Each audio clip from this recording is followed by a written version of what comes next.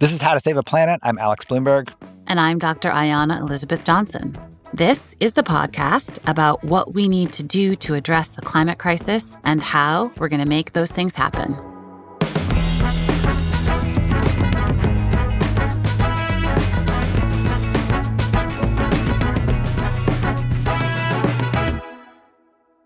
And Ayanna, when we talk about what we need to do to address the climate crisis, there's often this thing in the background, which is the time window. Yeah, the urgency. How fast we need to do all this stuff. All the scientific projections say that to prevent the most catastrophic effects of climate change, we have about a decade to make massive reductions to global emissions. And the thing I keep thinking, it would be nice if we had more time. And we could have had more time. That's the crazy part, right? We have known the science of global warming in significant detail for many decades.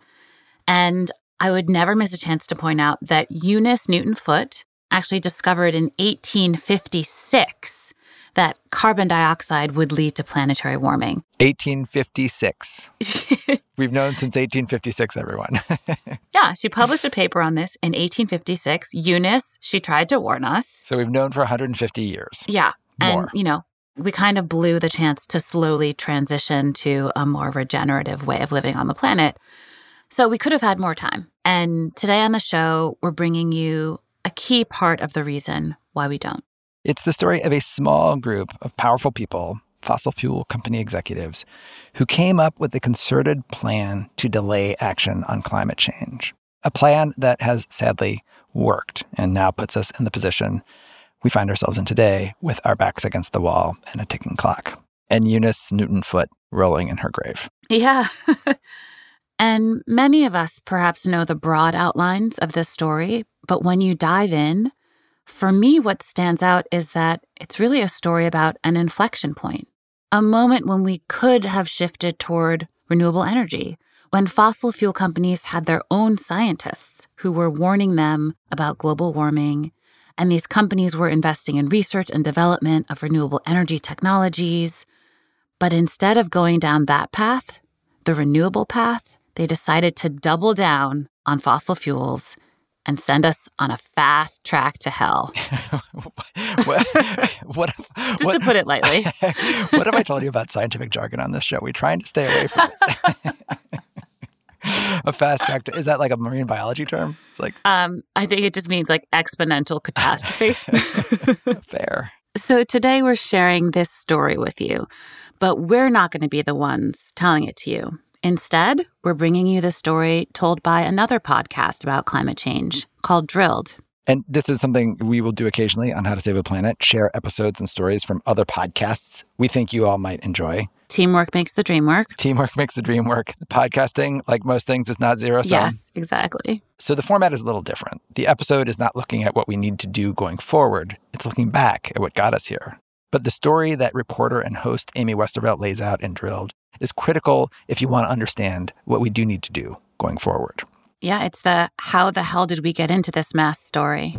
And it's a pretty crazy yarn. So stick around. That's coming up in a minute.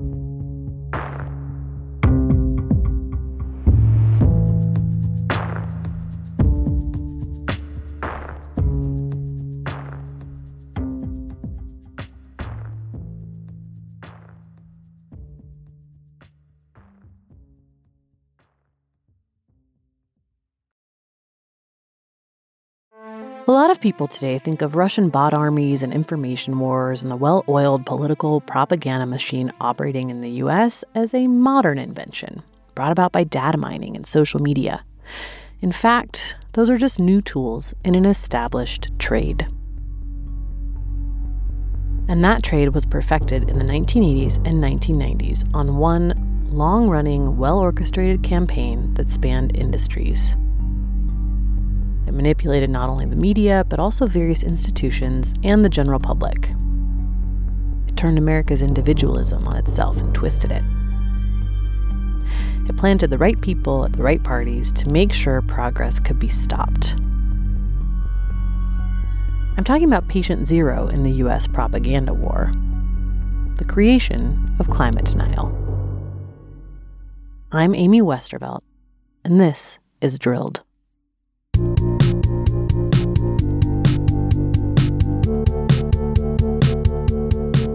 We don't often talk about the 1970s and 1980s as a time of great hope and innocence, nor do we tend to think of it as a time of great innovation, especially if you weren't alive at the time or if you were still a kid like I was. In retrospect, those decades are about excess and greed. Reagan, your mom's terrible hair and shoulder pads, a conservative backlash against the social progressivism of the 1960s. But that's looking back through the lens of what happened next. In the moment itself, the late 70s and early 80s were still pretty optimistic. America was leading the world in science and engineering, and most Americans believed we could innovate our way out of any problem.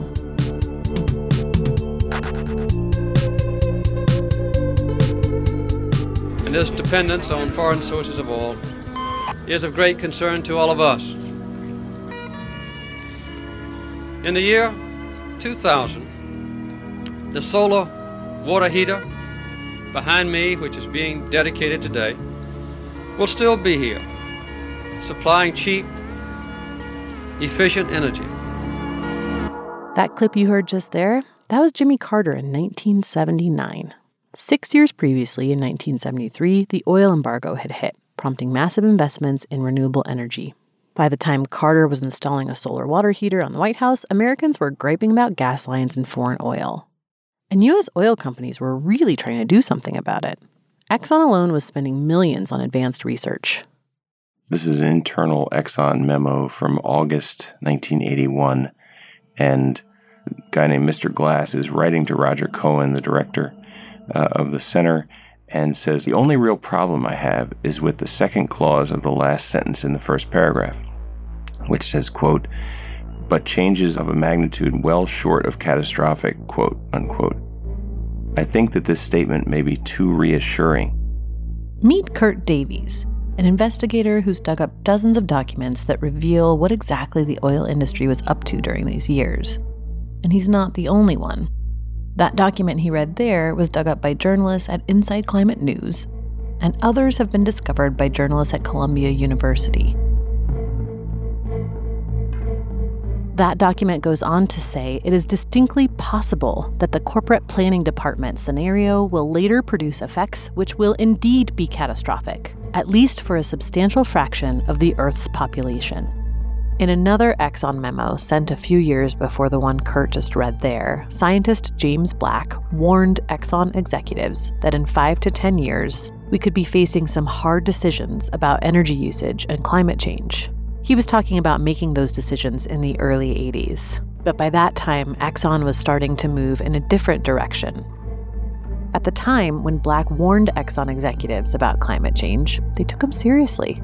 They really wanted to have a research center that would be valuable unto itself to the country and the world at large. It was going to be Exxon's Bell Lab equivalent. And it was supposed to be something like Bell Labs, where the oil companies would try to do advanced research. Exxon was trying to become a research power in the energy industry in the way the Bell Labs was in the communication industry.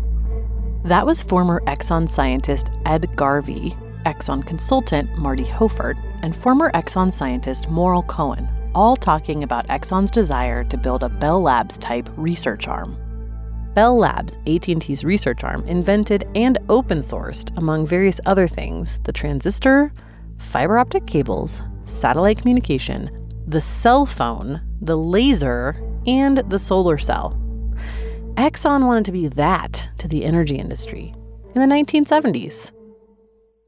At the time when I was there, it was really the heady days of that development. I mean, Exxon at the time, there was Exxon Nuclear, there was Exxon Solar, and Exxon was developing batteries. I mean, I shared an office with a battery chemist. I don't know what his exact contributions were, but I know they weren't trivial in terms of lithium battery development. I had other chemists in the area working on other types of batteries and improving the battery cycle life and stuff, so for storage. Some of the scientists in the office space that I was in were doing solar panel development. Ed Garvey was a recent college grad when he started at Exxon and thrilled to get to work with the scientists there. The tech industry likes to think of itself as the country's first innovators, but scientists have always pushed toward the future. And in the 1970s and 1980s, those scientists mostly worked for blue-chip companies. Big companies like IBM, AT&T, Xerox, and Exxon were centers of innovation at the time. These were the incubators of the future, and they hired only the best and brightest. It was a campus of scientists. It was really, really a heady time. I was just fresh out of college and working with all these PhDs, and we're all talking about the research in this and research in that. It was a very exciting time. In fact, the level of science being done at Exxon at the time was so high that Garvey's boss, Henry Shaw, sent him back to school just a year after Garvey started. As I was working in the Exxon Research and Engineering Company, he said, if you want to work in this division, in this branch of the company, you need a union card, which is a PhD. I said, if you don't have a PhD, nobody's going to take you serious here. So he said, but we can use this project towards your thesis. You got to complete the coursework, but this project will become your dissertation. Exxon was so serious about its Bell Labs of Energy dream, it even poached Bell Labs executive research director Ed David to run its research arm, the Exxon Research and Engineering Company. And at one point, it planned to open a massive research campus in Clinton, New Jersey. Exxon was developing this really big center for research. It was going to be like a Bell Labs campus. Okay, it was a beautiful facility, and everybody was designing what they wanted in terms of their new laboratories. And I actually designed a laboratory for the tanker project. Garvey lucked out and got put on one of the company's most exciting experiments, what they called the Tanker Project. At the time, there was decades worth of data about CO2 emissions collected from the poles and from atop Mauna Loa on the Big Island of Hawaii. That data had formed the basis of scientist Charles Keeling's work in the 1960s, in which he was able to show a steady curve upward as humans began to burn more and more fossil fuels. Scientists today refer to it as the Keeling curve. But the scientific community had questions around how CO2 was behaving elsewhere on the planet, particularly around the equator and in the oceans. At the time, there had been lots of measurements at the poles, in the North Atlantic and the Antarctic, showing that the water gets really cold and it really can suck CO2 out of the atmosphere. That's where all the CO2 is being absorbed. But the other part of the equation is, okay, how much comes out of the equator? So we did this with the SO Atlantic, measuring the CO2 release from the oceans. So, Exxon was footing the bill for multiple scientists and for a wide range of cutting-edge equipment. Garvey and Shaw started out using equipment from the Lamont Doherty lab at Columbia University. Lamont Doherty was a leading-edge atmospheric research lab that the Exxon team worked closely with. The machine was picking up too much noise from the ship, so Garvey and Shaw designed a gas chromatograph to do the job, modeled after a machine Ray Weiss had developed at Scripps Institute. The device took about 10 readings per hour of the CO2 in both the air and the ocean as the tanker sailed the Atlantic and crossed the equator. That was going to be Exxon's contribution, was at least to understand the Atlantic, and maybe we'd go on and do other oceans, hopefully. What's very clear in speaking with Garvey and various other scientists, both those working at Exxon at the time and those conducting climate science elsewhere, is that any uncertainty that existed at the time was not over whether climate change was happening or whether humans were contributing to it. The issue was not, were we going to have a problem? The issue was simply, how soon and how fast and how bad was it going to be? Not if. Nobody at Exxon, when I was there, was discussing that. It was just, okay, how fast is it going to come? Can we do something about it? How bad is it going to be? And when is it going to get here? But not if. That sentiment was echoed by Marty Hofert, a longtime climate scientist who worked at NYU and consulted for Exxon from the late 70s until 2000. By this time, we had a lot of data that the carbon dioxide in the atmosphere was increasing. And even though the temperature of the Earth hadn't increased yet, we had the various mathematical models, very advanced computer models, from which we could sort of figure out how the climate of the Earth might change in some future time if we kept burning hydrocarbons for energy. It's hard to imagine today, but scientists and companies were not at odds on the issue of climate science in the 1970s, and neither were Republicans and Democrats.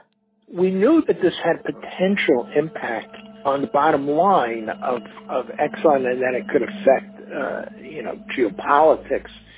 But that was an abstraction. We were more interested in alternative sources of energy that would, for example, very practically speaking, allow a middle-class American lifestyle, North American lifestyle, to continue without burning fossil fuel. If you were a child of the 90s, it might be difficult to reconcile this 1970s version of Exxon with the company that would shrug off the Valdez oil spill just 10 years later. But the tanker project was just one of several ways that Exxon was working not only to understand climate change, but also to transition to a new energy future in which it wanted to ensure it had a key role. Here's Ed Garvey again.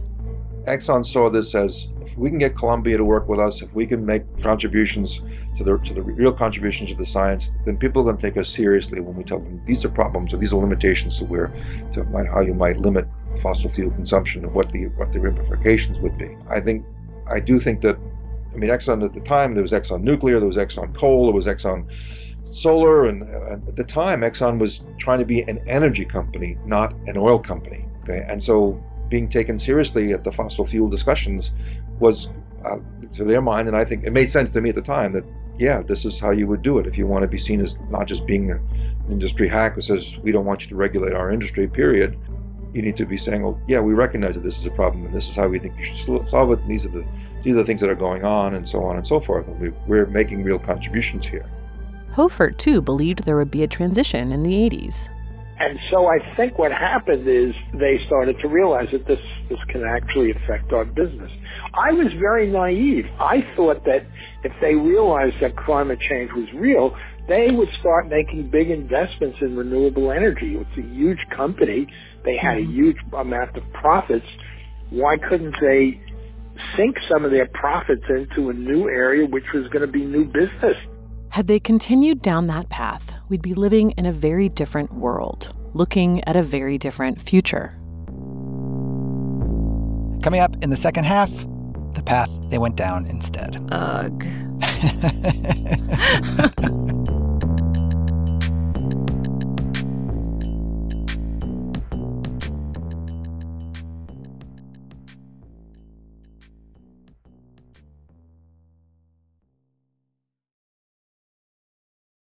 Welcome back to How to Save a Planet. This week, we're sharing a couple of episodes of the first season of the podcast Drilled. When we left off, host Amy Westervelt had just heard from several former Exxon scientists talking about how in the late 70s and early 80s, Exxon was actually pretty forward-thinking when it came to climate change, but how soon that was all about to change. So here's the second episode of the first season of Drilled. Beginning as early as the early 1980s, the various pieces of what would become one of the most complex social influence campaigns ever undertaken were already beginning to come together. The emergence of this kind of, I guess I'm going to call it a public relations technology of political influence, really comes out of the corporate response to the 1960s and early 1970s social movements. We had a whole series of social movements, Ralph Nader with his Unsafe at Any Speed. We have a bunch of movements, of course, the environmental movement. There's a movement against toxic waste and chemicals in response to Rachel Carson's book. And these social movements initially had a great deal of success. That's environmental sociologist Bob Bruhl again. For American companies that had spent the 1940s and 1950s being mostly admired for their contributions to society, the emergence of consumer rights campaigns as part of the social movements and protests of the 60s and 70s were terrifying. They posed both a real and an existential threat to the country's dominant industries. In addition to potential bottom-line impacts, these protests represented the country's first challenge to the long-standing doctrine of manifest destiny, the idea that resources belong to the men who colonize them, that nature has been given to us by God for man to use, and that to do or even suggest doing otherwise is both ungodly and un-American. Bruhl has a great example of just how threatened companies were by this shift in the story of E. Bruce Harrison, the man who invented greenwashing. So the father of environmental public relations is a fellow named E. Bruce Harrison. And E. Bruce Harrison was working at American Cyanamide when his boss comes in holding a copy of Rachel Carson's book saying, it's Pearl Harbor for the chemical industry. And what he's told to do is to go over to DuPont, who has a long-term public relations campaign and knows how to deal with this kind of stuff, and work with them to develop it. As companies were mobilizing to deal with social movements, factions within these companies began battling amongst themselves too. with some wanting to continue the corporate innovation programs of the 1970s, and others seeing those programs, aimed at research in the public interest, as anathema to everything that made American business great. Former Exxon scientist Morrell Cohen describes this as differing politics within the company. He noticed a shift as the price of oil began to drop. It hit rock bottom in 1983. It seems to me that the fundamental thing that underlies it is this change in what I call the political power within the corporation. They became much more conservative, much more concerned with the business, the traditional lines of business, and automatically much more focused on preserving that. Soon after that, Cohen remembers putting his postdoc assistant on a research project. He wanted him to compile an inventory of extreme weather events alongside climate change data. It was the sort of project that would have been totally normal a couple of years earlier, but now things had changed. So another week later, I saw him and I said, well, have you made any progress? And he said, that's not the kind of project to do here at Exxon. I mean, he was already sensing that there was a response in the atmosphere of the research laboratory, probably in response to what was going on in the larger company. It wasn't long before major cuts to research funding began. Richard Wertheimer had been an executive at the Exxon Engineering and Research Company, overseeing various projects. One was the Tanker Project, which was gathering important data on the absorption of CO2 in the oceans and what happens with emissions at the equator. By 1983, Wertheimer had been transferred to the head office and was in on the budget-cutting discussions. The Exxon management desperately wanted to keep earnings up, and so that what do we dump overboard? And research is always the easiest to dump overboard in any financial crunch. I mean, it isn't as though Exxon were going to go broke, but they really didn't want to cut earnings or show earnings loss. So by this time I was in New York, and my boss came up to me and said, do you really think we should continue to fund the Tanker Project? And it was costing about $500,000 a year. In retrospect, I should have said, very important that you keep the Tanker Project. But my boss is pressing me, and it's clear what answer he wants. He wants to go upstairs and say we can cut the Tanker Project, along with a lot of other things. Ed Garvey was one of the scientists on that project. He had been working on a design for a new lab for it at Exxon's planned Clinton, New Jersey research campus. But that all went out the window. They sold off their different research divisions or transferred the technology to other firms and stuff. That came. Well, actually, it started in 1982. I think one of the first divisions to go was the solar group. I think that was. I remember the scientists leaving there, very upset about it, and that all got squashed because all that investment that it was being done at David all got squashed when the bottom fell out of the oil market. And Exxon said, "We're done here. We can't spend money like this anymore." It went from a really heady time to time of despair, where the company was shrinking, oil revenue was shrinking, and the Bell Labs idea went out the window.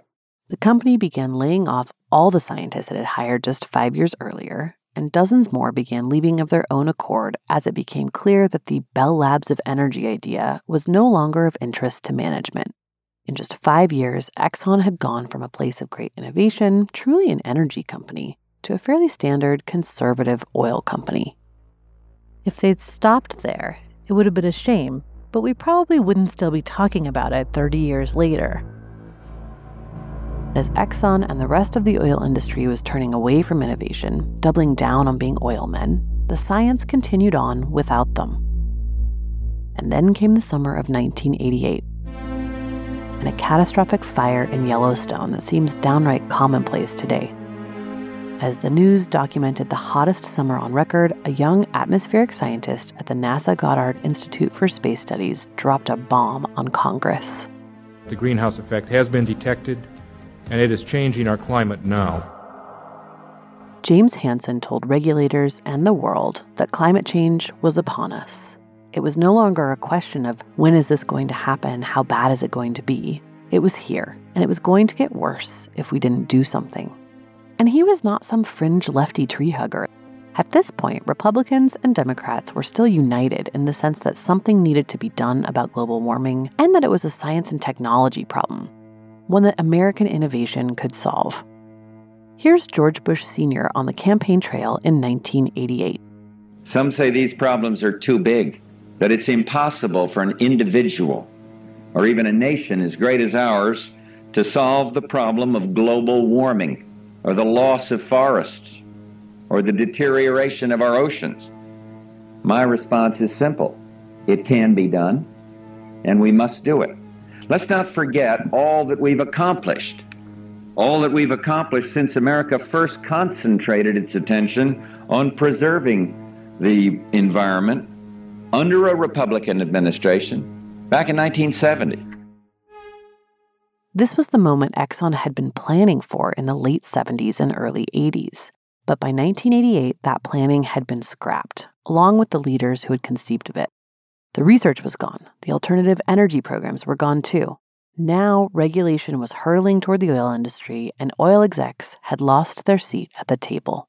By shutting down the experiment before it was finished, or could be finished, Exxon did lose a place at the table. Something had to be done. Oil companies couldn't just rely on the same old tactics, lobbying, advertising, the occasional op-ed. They had to ensure that regulation would not happen. And to do that, they needed to hit not just media and government, but science, schools, and the culture at large. They needed to stamp out the ideals that had driven those protests in the 1960s and 1970s, to make people think those protests were a threat to the very idea of America, that the idea of regulating emissions was tantamount to stopping progress, and that was just a thing real Americans did not do. And so, as it was cutting funding for climate science research, Exxon began to wage an information war on climate science. And even though we were writing all these papers, which were basically supporting the idea that climate change from CO2 emissions was going to change the climate of the Earth, according to our best scientific understanding, the front office, which was concerned with promoting the products of the company, was also supporting people that we call climate change deniers. And so they were supporting, at the same time they were giving me money to be a consultant, not that much, but still nice. They were giving millions of dollars to other entities to support the idea that the CO2 greenhouse was a hoax. In addition to funding various scientists working on so-called contrarian theories of climate change, and supporting think tanks that would fund more of the same, Exxon began shifting the entire industry via the American Petroleum Institute, or the API. The key is the American Petroleum Institute. Exxon had a huge influence, rightly so, in the API, and I think the API changed its tune, and probably other majors went along with that. So I suspect that's how it all happened. Then the oil industry banded together with other industries that might also be impacted by the regulation of carbon emissions. Utilities, car manufacturers, manufacturers in general, even the U.S. Chamber of Commerce. By the early 1990s, they were drafting comprehensive social influence campaigns that go way beyond garden variety lobbying and PR. They aim to shift the entire trajectory of society by targeting specific people or groups of people with messages crafted precisely for them. It's showing up at obscure city council meetings and planting the right people at the right dinner parties. More spycraft than lobbying or PR. It's the sort of thing E. Bruce Harrison had begun working on a decade earlier. Here's our document guy, Kurt Davies, again. This is early 1991. To set the context, the IPCC has been born. We're talking about the Rio Earth Summit coming in 1992. The issue is on people's minds, the summer of 1988 and Jim Hanson's testimony and the burning planet on the cover of Time magazine. It's becoming an issue. And the Edison Electric Institute, which is all of the utilities, an organization still in existence, still a heavy hitter in Washington. They're the trade association for electric power companies across the country. They team up with the Western Fuels Association and form a campaign that they call the Information Council on the Environment. That document emerged in the mid-90s via journalist Ross Gelbspan and the environmental group Ozone Action. The strategies, quote unquote, include repositioning global warming as a theory, parentheses, not fact. Targeting print and radio media for maximum effectiveness, achieving broad participation across the entire electric utility industry. So they have a very exact plan to go national by the fall of 1991 with a media program, and the final strategy is to use spokesmen from the scientific community. And in Arizona, they did, for example, telephone interviews with 500 adults in Flagstaff, Arizona.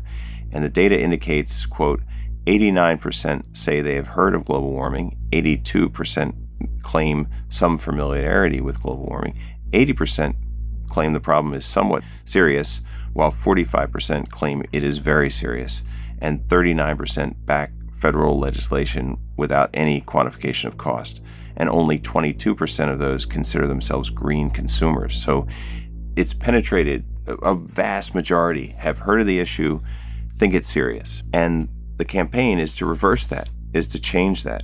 So they've hired an outside firm to design this campaign. And as part of the focus group testing of these messages that they're inserting, which are basically, it's not that bad, and it could be a non-problem. But they talk about specifically the target audiences of this this test round that they're going to do to see if their theory works, if they can move people. And it says people who respond favorably to such statements are, quote, older, less educated males from larger households who are not typically active information seekers and are not likely to be green consumers. Older men who are, quote, not active information seekers. If you were living in America during the 2016 presidential campaign, that demographic might sound familiar. And to put some of those data points from the ICE poll into perspective, here's a more recent stat. In 2017, 52% of Americans believed the threat of climate change has been exaggerated. That's despite the fact that we have more scientific evidence now and more extreme weather events showing us it's a problem every year. In other words, these influence campaigns have been remarkably effective, and they're still in play today. That's not due to any one campaign, of course, or even one type of influence. For decades, climate change has been the issue on which various industry groups and their PR firms test out tactics. Remember when I called the creation of climate denial patient zero in the modern U.S. propaganda war? That wasn't an overstatement. And we're going to spend the next few episodes unpacking what exactly that means. Basically, Putin's got nothing on America's captains of industry. Drilled is produced and distributed by Critical Frequency. The series was reported by me, Amy Westervelt. Our producer and composer is David Whited. Richard Wiles is our executive producer. Our story and concept development consultant is Rekha Murthy. Lucas Lisakowski designed our cover art. Katie Ross, Michael Ann Petrella, and Julia Ritchie provided additional editing. Drilled is supported in part by a generous grant from the Institute for Governance and Sustainable Development. You can find Drilled wherever you get your podcasts. Please remember to rate and review the podcast. It helps us find listeners. Thanks for listening.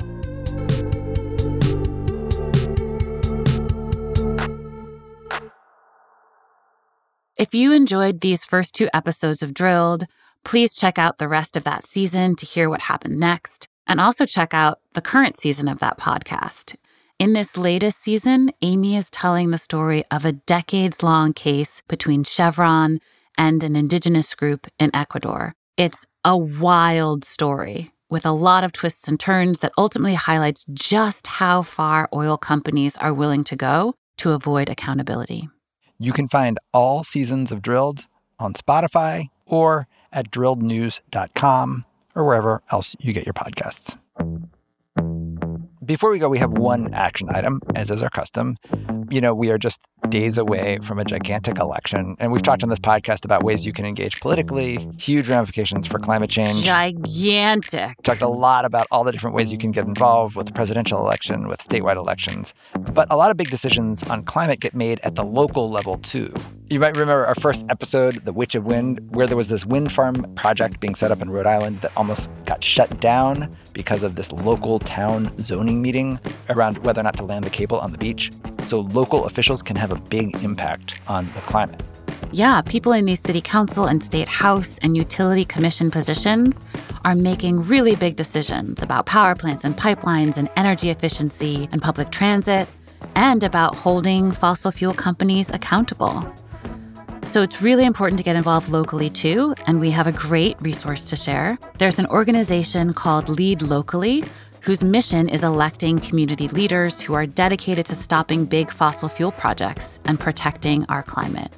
If you want to get involved with them, head to their website for information on the slate of candidates they're supporting this election, and you can even sign up to phone bank or text bank to help get out the vote for those candidates. You can find details about all of that at leadlocally.org.